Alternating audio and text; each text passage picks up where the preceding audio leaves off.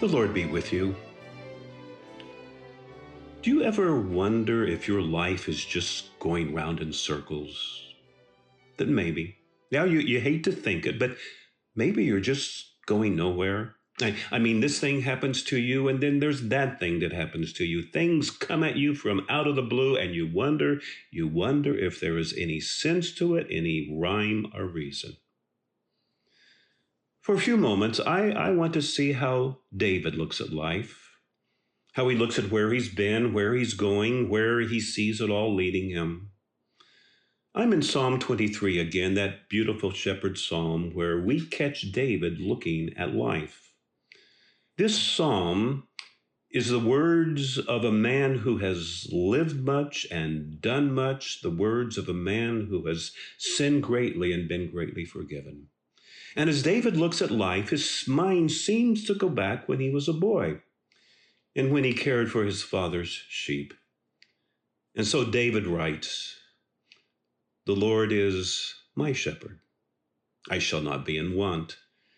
He makes me lie down in green pastures. He leads me beside still waters. He restores my soul. He leads me in paths of righteousness for his name's sake." It's this last line that's really speaking to me today. He leads me in paths of righteousness for his name's sake. That's how David sees his life. I was a boy when I learned Psalm 23, and I just did not know what to make of this phrase, paths of righteousness. It sounded good. It sounded something like church. It sounded something very holy. Paths of righteousness. What does David mean as he talks about his shepherd leading him in paths of righteousness? I was helped with this when I was studying Hebrew, and I translated this phrase, and I saw that paths of righteousness are paths that are tzedek. That's the Hebrew word here, T-S-E-D-E-Q. Tzedek is when things are right, when things are the way they're supposed to be. For instance, in the law of Moses, Leviticus 19:36, weights and measures are tzedek, they're right when they weigh what they're supposed to weigh. That's tzedek. A person is tzedek, righteous, when he or she is the way humans are supposed to be. So as David reflects on his life and how his shepherd leads him in paths that are tzedek, David is talking about paths that are right. That is, paths that are the way paths are supposed to be. They are taking you somewhere. David sees his paths are taking him to shalom, to life, no dead ends here. That's the idea of paths of righteousness, and why most contemporary Bible translations translates this as "the Lord leads me in right paths." In the dry desert of Judea, it took an experienced shepherd to know the right paths to take, to know the right paths that lead to water, the right paths that lead to green pastures. We know today that sometimes robbers would actually mark out wrong paths. They would mark out deceptive paths that would lead a young, inexperienced shepherd and his flock into danger. Now, as David looks at his life, and it is certainly a checkered life, a life with a lot of ups and downs, but as David looks at his life, David can say, "My shepherd leads me in right paths." My shepherd doesn't lead me down blind alleys that are going nowhere. My shepherd leads me in right paths with goodness and mercy following me all the way home. Notice David says, he leads me in right paths for his name's sake. That's important, for his name's sake.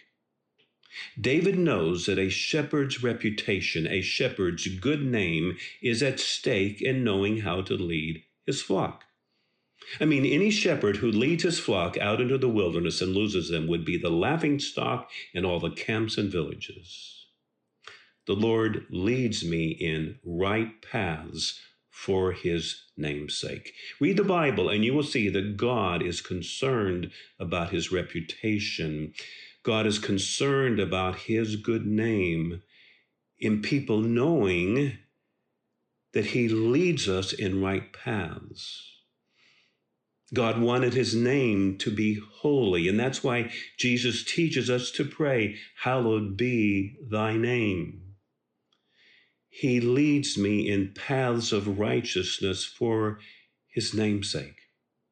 David is saying here that God's good name is all wrapped up in knowing how to lead you and me down the right paths of life. I can imagine, yet yes, there were times when David must have wondered if God knew what he was doing and how he was leading him. When David was fleeing Saul, when he was fleeing and hiding out in caves, I think David must have sometimes wondered about how his shepherd was leading him. But as the years go by, David learns to say, he leads me in right paths for his name's sake. This does not mean that right paths always take David or they always take you and me down the yellow brick road. Right paths sometimes take us into dark valleys. Why, just look at the next verse where David says, even though I walk through the darkest valley, I fear no evil, for you are with me. Notice a change of pronoun here. It is a significant change of pronoun. As up to this point, David has been talking about the shepherd, third person. He cares for me. He leads me. But now David suddenly switches to second person. As David comes to the darkest valley, we see David not just talking about the shepherd. David starts talking to the shepherd. As in that darkest valley, God draws David and you and me close to him. I fear no evil, for you are with me. I can say from out of my own life experience and the lives of many people I know that as we go through life's darkest valley, that God's presence can become especially real to us.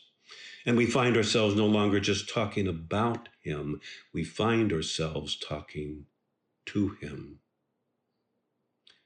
Back to the question I began with.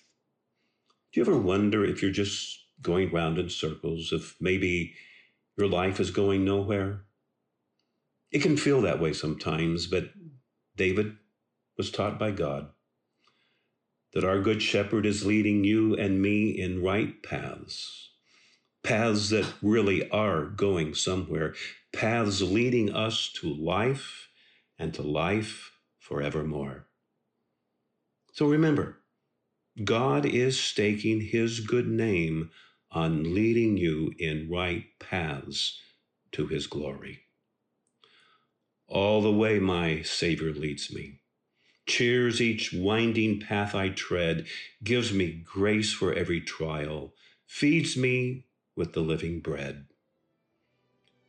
I am Tim Smith, a fellow traveler on the Pilgrim Way. Thanks for listening. Until next time.